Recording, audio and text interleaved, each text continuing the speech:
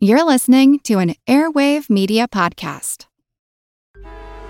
Traffic jams, tailgating, pile-ups.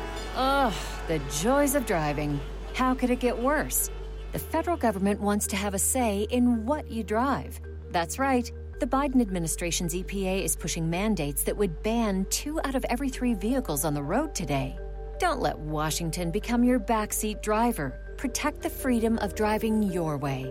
Visit EnergyCitizens.org. Paid for by the American Petroleum Institute. My name is Greg Jackson. I'm a PhD-holding historian, a professor, and the creator of History That Doesn't Suck, a podcast that makes legit, seriously researched American history come to life through entertaining stories. Join me for a chronological telling of the United States story, from the Revolution to fractious Civil War, tenacious inventors, brave reformers, and more. With more than 100 episodes, you can already binge listen your way from 1776 to the early 20th century. Listen to History That Doesn't Suck on Spotify. It's a long way to Tipperary. It's a long way to go. It's a long way to Tipperary, to the sweetest girl I know. Hello everyone, and welcome to History of the Great War, episode 97. After the July 2nd attacks were over on the Somme, there were more planned, and they would happen very soon. But the British did need a few days to catch their breath and put some things in order. And for the next 2 weeks, they would be launching attacks that would try to keep the Germans off balance. This would all be in preparation for the next big push on July 14th, which we will not get to until next episode. The attacks between July 3rd and July 13th would have 2 stated purposes. The first being, as I mentioned, to keep the Germans off balance, and the second, to try and capture a few important little areas that would be very advantageous to have in British hands before the next big attack. While some of these objectives would be met, they would come at a high cost, perhaps too high of a cost. I think these attacks are pretty interesting because they often get forgotten. There's tens of thousands of casualties, but a lot of times all you hear about is July 1st and then July 14th.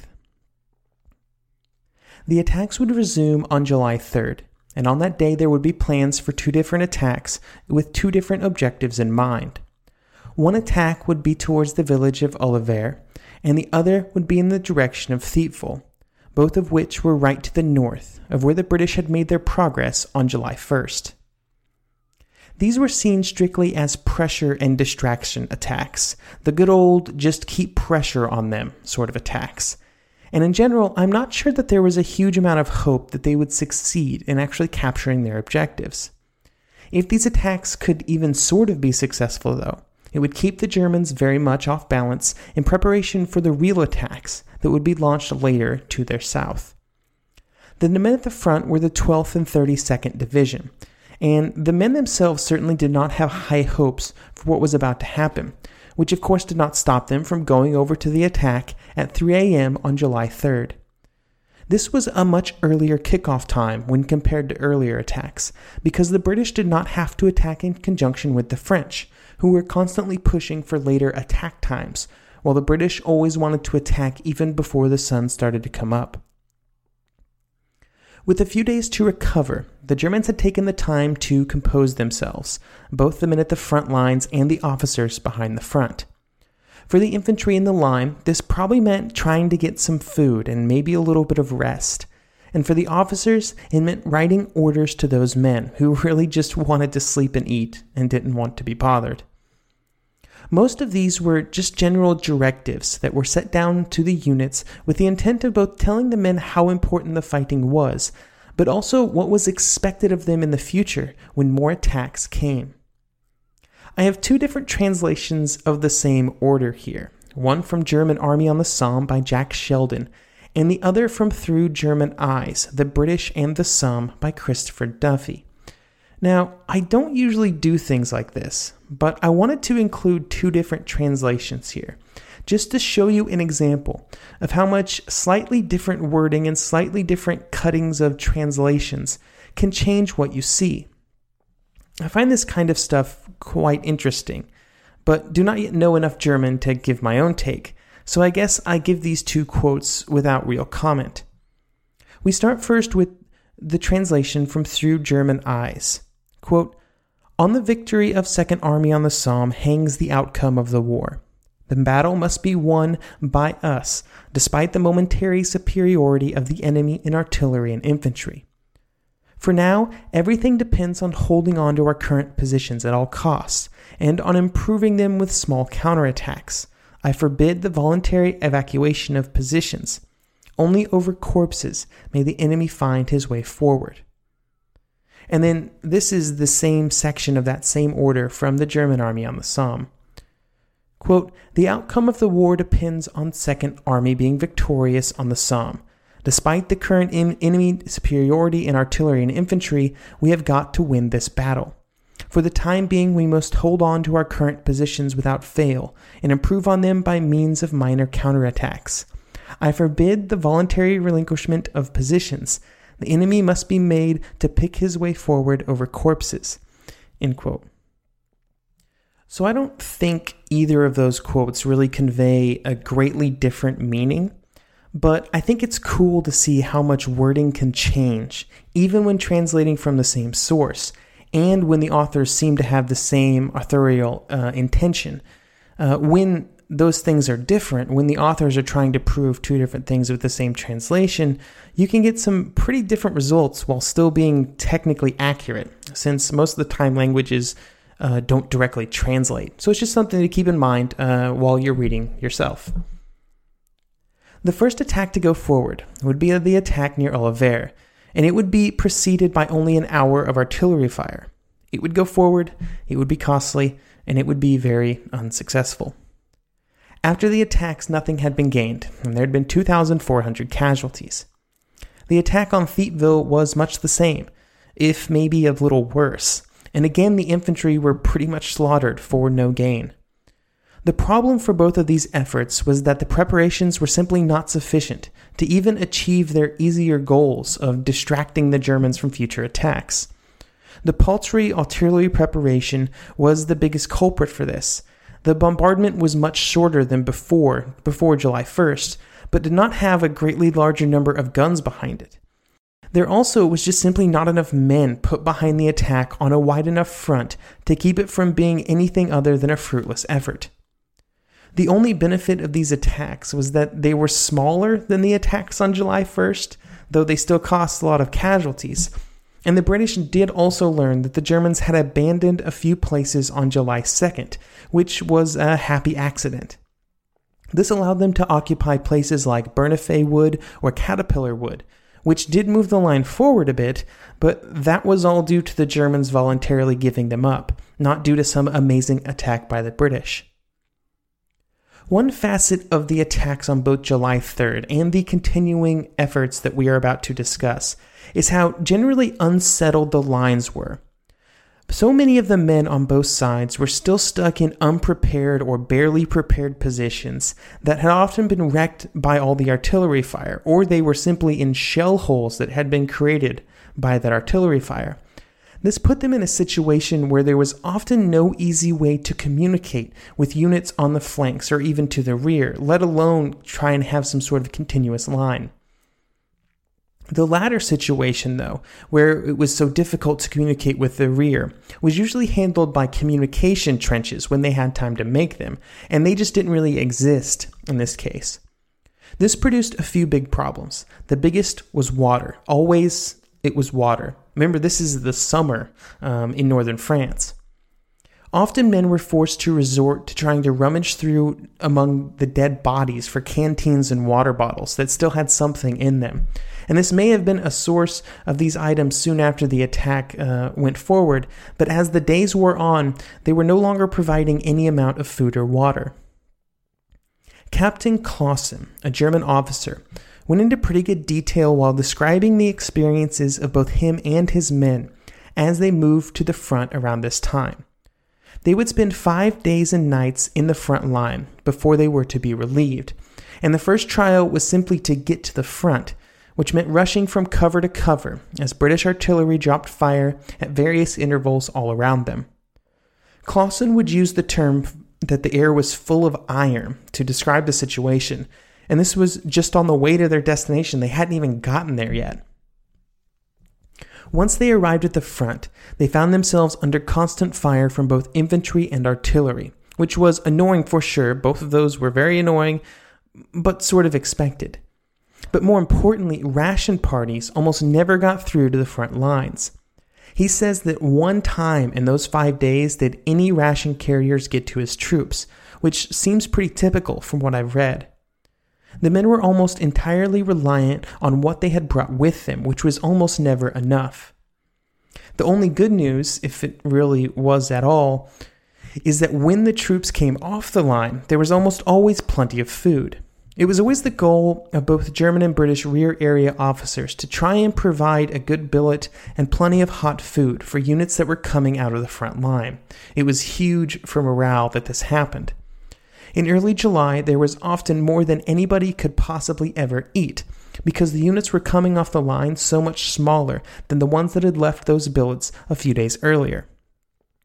Some of these units were getting off the line for the first time since the attacks, and this was on July 3rd or 4th, and it was not unheard of for them to have lost 3/4 of their nominal strength in the week of fighting that they had experienced.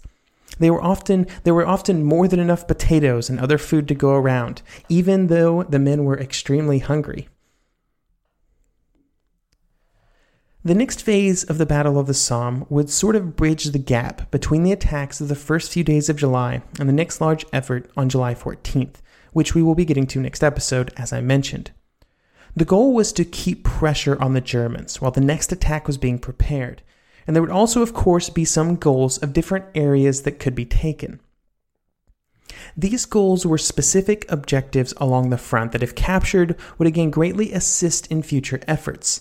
If you've been paying attention so far, you may recognize some of these objectives, and they were Olivier, Contremaison, and Mametz Wood. These were sort of in the middle of the front that had been attacked on July 1st, and it was hoped that their capture would unlock the entire southern end of the British front for the next attack. This goal and the hoped-for outcome were reasonable. These were objectives that needed to be captured, and if it could be done before the attack, then they would not need to be captured during that attack, and they could, start at a further starting point. Unfortunately, the approach that the British, and more specifically Rawlinson, chose for these attacks was far from optimal. The problem was that Rawlinson believed that his subordinates should be allowed to plan and execute their own attacks. He thought that he should simply tell them the objectives and roughly when it should happen, and they would be in charge of actually how it happened. This was all fine and good. Delegating is a great skill, and he had many skilled corps and divisional commanders to hand this control over to. However, by giving them the amount of control that he did, he forfeited the ability to properly coordinate all of the attacks so that they would happen at the same time. This meant that when one corps or division would attack, it would be completely unsupported by the troops on its flanks. What would end up happening was that the division to the left or right would have launched their attack the day before, or maybe were planning on doing it the day after, or maybe even both. Heck, maybe the troops on the flanks had went forward in the morning instead of in the afternoon. All of these things definitely happened. For example, the 3rd Corps and the 15th Corps were side by side in the line. During the same 5-day span, the 3rd Corps launched 8 attacks. The 15th launched 11. Both of these meant that they were both launching attacks more than one time per day.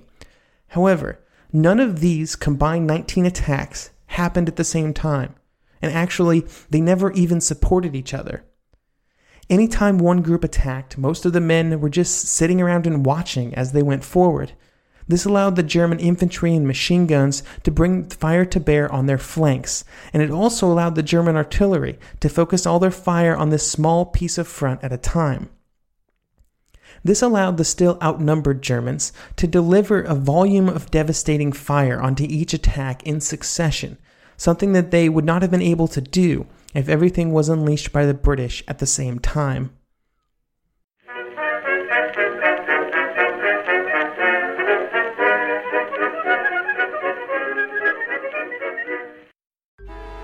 Traffic jams, tailgating, pile-ups. Ugh, the joys of driving. How could it get worse? The federal government wants to have a say in what you drive. That's right. The Biden administration's EPA is pushing mandates that would ban 2 out of every 3 vehicles on the road today. Don't let Washington become your backseat driver. Protect the freedom of driving your way. Visit EnergyCitizens.org. Paid for by the American Petroleum Institute. Napoleon Bonaparte rose from obscurity to become the most powerful and significant figure in modern history. Over 200 years after his death, people are still debating his legacy. He was a man of contradictions, a tyrant and a reformer, a liberator and an oppressor, a revolutionary and a reactionary. His biography reads like a novel, and his influence is almost beyond measure. I'm Everett Rummage, host of the Age of Napoleon podcast, and every month I delve into the turbulent life and times of one of the greatest characters in history, and explore the world that shaped him in all its glory and tragedy. It's a story of great battles and campaigns, political intrigue, and massive social and economic change. But it's also a story about people, populated with remarkable characters. I hope you'll join me as I examine this fascinating era of history. Find The Age of Napoleon wherever you get your podcasts.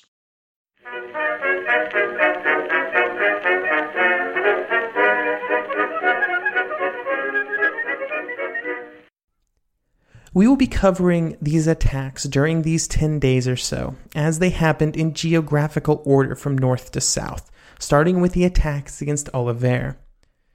In general, the British troops in this area had quite a ways to go forward to reach the Germans in their attack. In some areas, the lines were up to 250 yards apart, which is one hell of a long way to go, as I feel like we've discussed many times now. They would also find themselves under a lot of fire, especially as they got closer and closer to their objective. There had not been a lot of changes to the general situation of attacking infantry since July 1st, and because of this, the men who were going forward were pretty much carrying the same thing as before, although I guess I do not remember them carrying quite as many bombs as described by Sergeant Charles Quinnell, who would write before his attack about what he was taking with him. Quote, "The objective was 250 yards away. Every man had a sandbag with 20 Mills bombs in it, and each Mills bomb weighs 2 pounds, so that's 40 pounds of weight. We had 2 extra bandoliers of 50 rounds, in addition to our 150 rounds in our pouches. Every alternate man had a shovel or pick. The bombardment started at 4:15, and at 8:15 we were to go over, a 4 hours bombardment. As soon as the bombardment started, the Germans' retaliation came, and for 4 hours we had to sit there and take everything that he slung at us. We lost 25% of our men before we even went over." There were some high spirits among the troops before the attack, although everybody knew that they were in serious danger and that many of them would not survive. Here is Lieutenant Lionel Ferguson. Quote, "I had a few old hands round me as I was taking a platoon over, and they kept me cheery. One man in particular was fine, keeping us all laughing by his wit. We gave out a good rum ration at 7:30, and it did us a power of good. The waiting to go over is most unnerving work. I kept calling out the time. 5, 4, 3, 2, 1 more minute to go. Over the top, and best of luck." End quote. Unfortunately, all of this optimism would not translate into very good results, due to the fact that the German defenders were very prepared for the attacks. The German artillery would begin firing even before the British attacks began, as Captain Henry Sadler would explain when discussing one of the attacks that he was involved in. Quote, "We were badly shelled for about 2 hours before zero by the guns that practically enfiladed the trench from the north, which was our left. We actually lost more men then, I think, than getting across no man's land." So here you can see the devastating effects of these artillery barrages right before an attack, when so many men were at the front waiting to go forward. When the attacks got going, the fire from the flanks was so severe, both from machine guns and infantry, that casualties were extremely high. However, perseverance was something that the British had in spades, and this allowed them to, after many, many attacks, capture and hold onto 2 lines of German trenches, which did not get them all the way to their objective, but was still pretty good given the situation. To the south of the attacks at Olivet, the 17th and 23rd Divisions would move against Contremaison, and here the attacks would go similar to what happened at Olivet, which is to say a lot of attacks, not a whole lot of gains, but a lot of casualties. One interesting phenomenon that you see happening during all of these attacks, during these 2 weeks in July, and also I guess in other times, but here is a good example, was there was a good amount of confusion on the British side, especially when it came to precisely who was launching attacks, when they were launching them, and where. As I mentioned earlier, in some areas of the front, there were multiple attacks being launched for every day, and multiple days on end, and multiple units involved at various times, and this situation made communication between units and the officers in the rear extremely important. This also meant that when communications broke down, disaster could strike almost instantly. And this is exactly what happened to the Rifle Brigade of the 13th Battalion. This unit was supposed to participate in an attack on July 10th. There was one thing different about this attack, though. It had been canceled. The news of this cancellation had gotten to the artillery and to the units to the left and the right of the Rifle Brigade. There was just one problem. It didn't get to them in time. The colonel commanding the unit had gotten the message, but too late, and there was no way to get the cancellation to the front line in time, even though runners were sent for that very purpose. Because of this, when the time came for the attack, as good soldiers do, the men of the Rifle Brigade got out of their trench and went for it. Rifleman Ed McGrath was one of these men. Quote, "We hadn't gone very far, and our section got less and less until there were only 2 of us left. I remember calling to the chap I was with, 'I think we're the only ones who are going to get through this lot.' Then I got a jolt in my thigh, and my leg came up and hit me in the face. It literally hit me in the face. Down I went." I find the saddest part of this whole affair, where this unit attacked by itself with no support, is not that the men went forward needlessly and were killed and wounded. Unfortunately, casualties happen, even if everything goes off perfect. No, the worst part in my mind is that some of these men actually managed to reach their objective. With no support on either side, some of these men managed to get to the German lines and get a foothold in those lines, but their gains were just not sustainable because they were the only ones there. Joe Hoyles explains, quote, "Every officer was wounded or killed. We only had one officer left, Captain Riviere. He went up this German communication trench and found a German machine gun. We killed those poor chaps. We captured one prisoner alive. I sent him back, and just with that, we had the order to retire. It was about 10 o'clock by then, just getting dusk, and after all that massacre, after all the trenches we'd taken, we had to retire."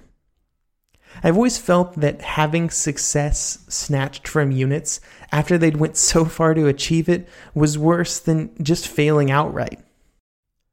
Another attack that was happening at the same time was against Mametz Wood, although I doubt there was really much of a wood left where it once stood due to how much artillery had been dropped on top of it.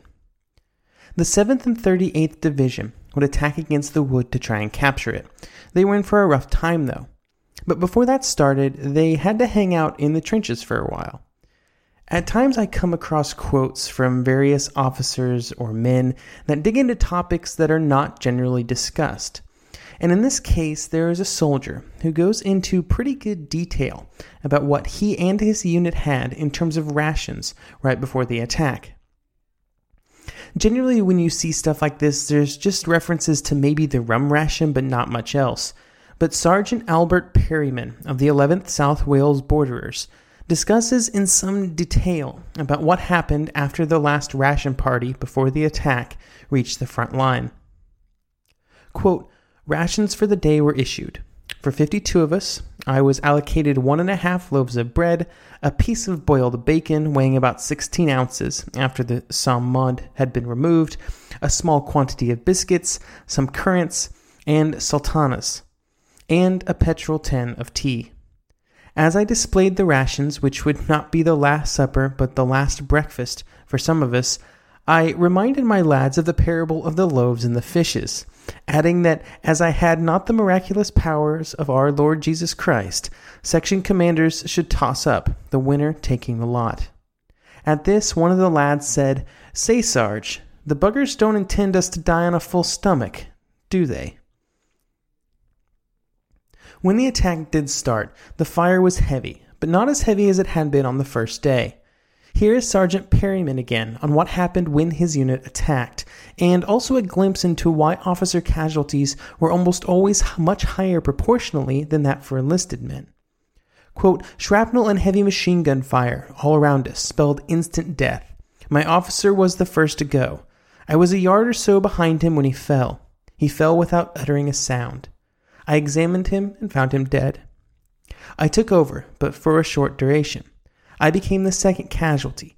I received multiple wounds in legs, stomach, and hands by shrapnel. Unable to continue, I handed over to the senior NCO, and I managed to crawl back to Happy Valley the best way I could. Progress was slow and painful." The initial attacks against the wood were less than successful, at least what had been initially hoped, which wasn't very much. However, they were renewed on July 10th. And these were able to push the Germans back to close to the northern edge of the original wood. Inside the woods by this point, everything was a mass of confusion, with positions all over the place, often not really attached to each other in any meaningful way. This resulted in several instances of both sides getting all mixed up together, sometimes slipping right through enemy positions, and sometimes finding out only after a firefight that they had been firing on their own.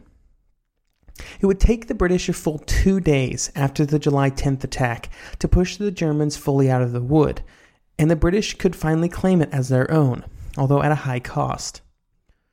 One final attack, and just to put a bit of emphasis on how out of sync all of these affairs were, this one didn't even start on July 7th like the rest, and instead did not get going until the 8th.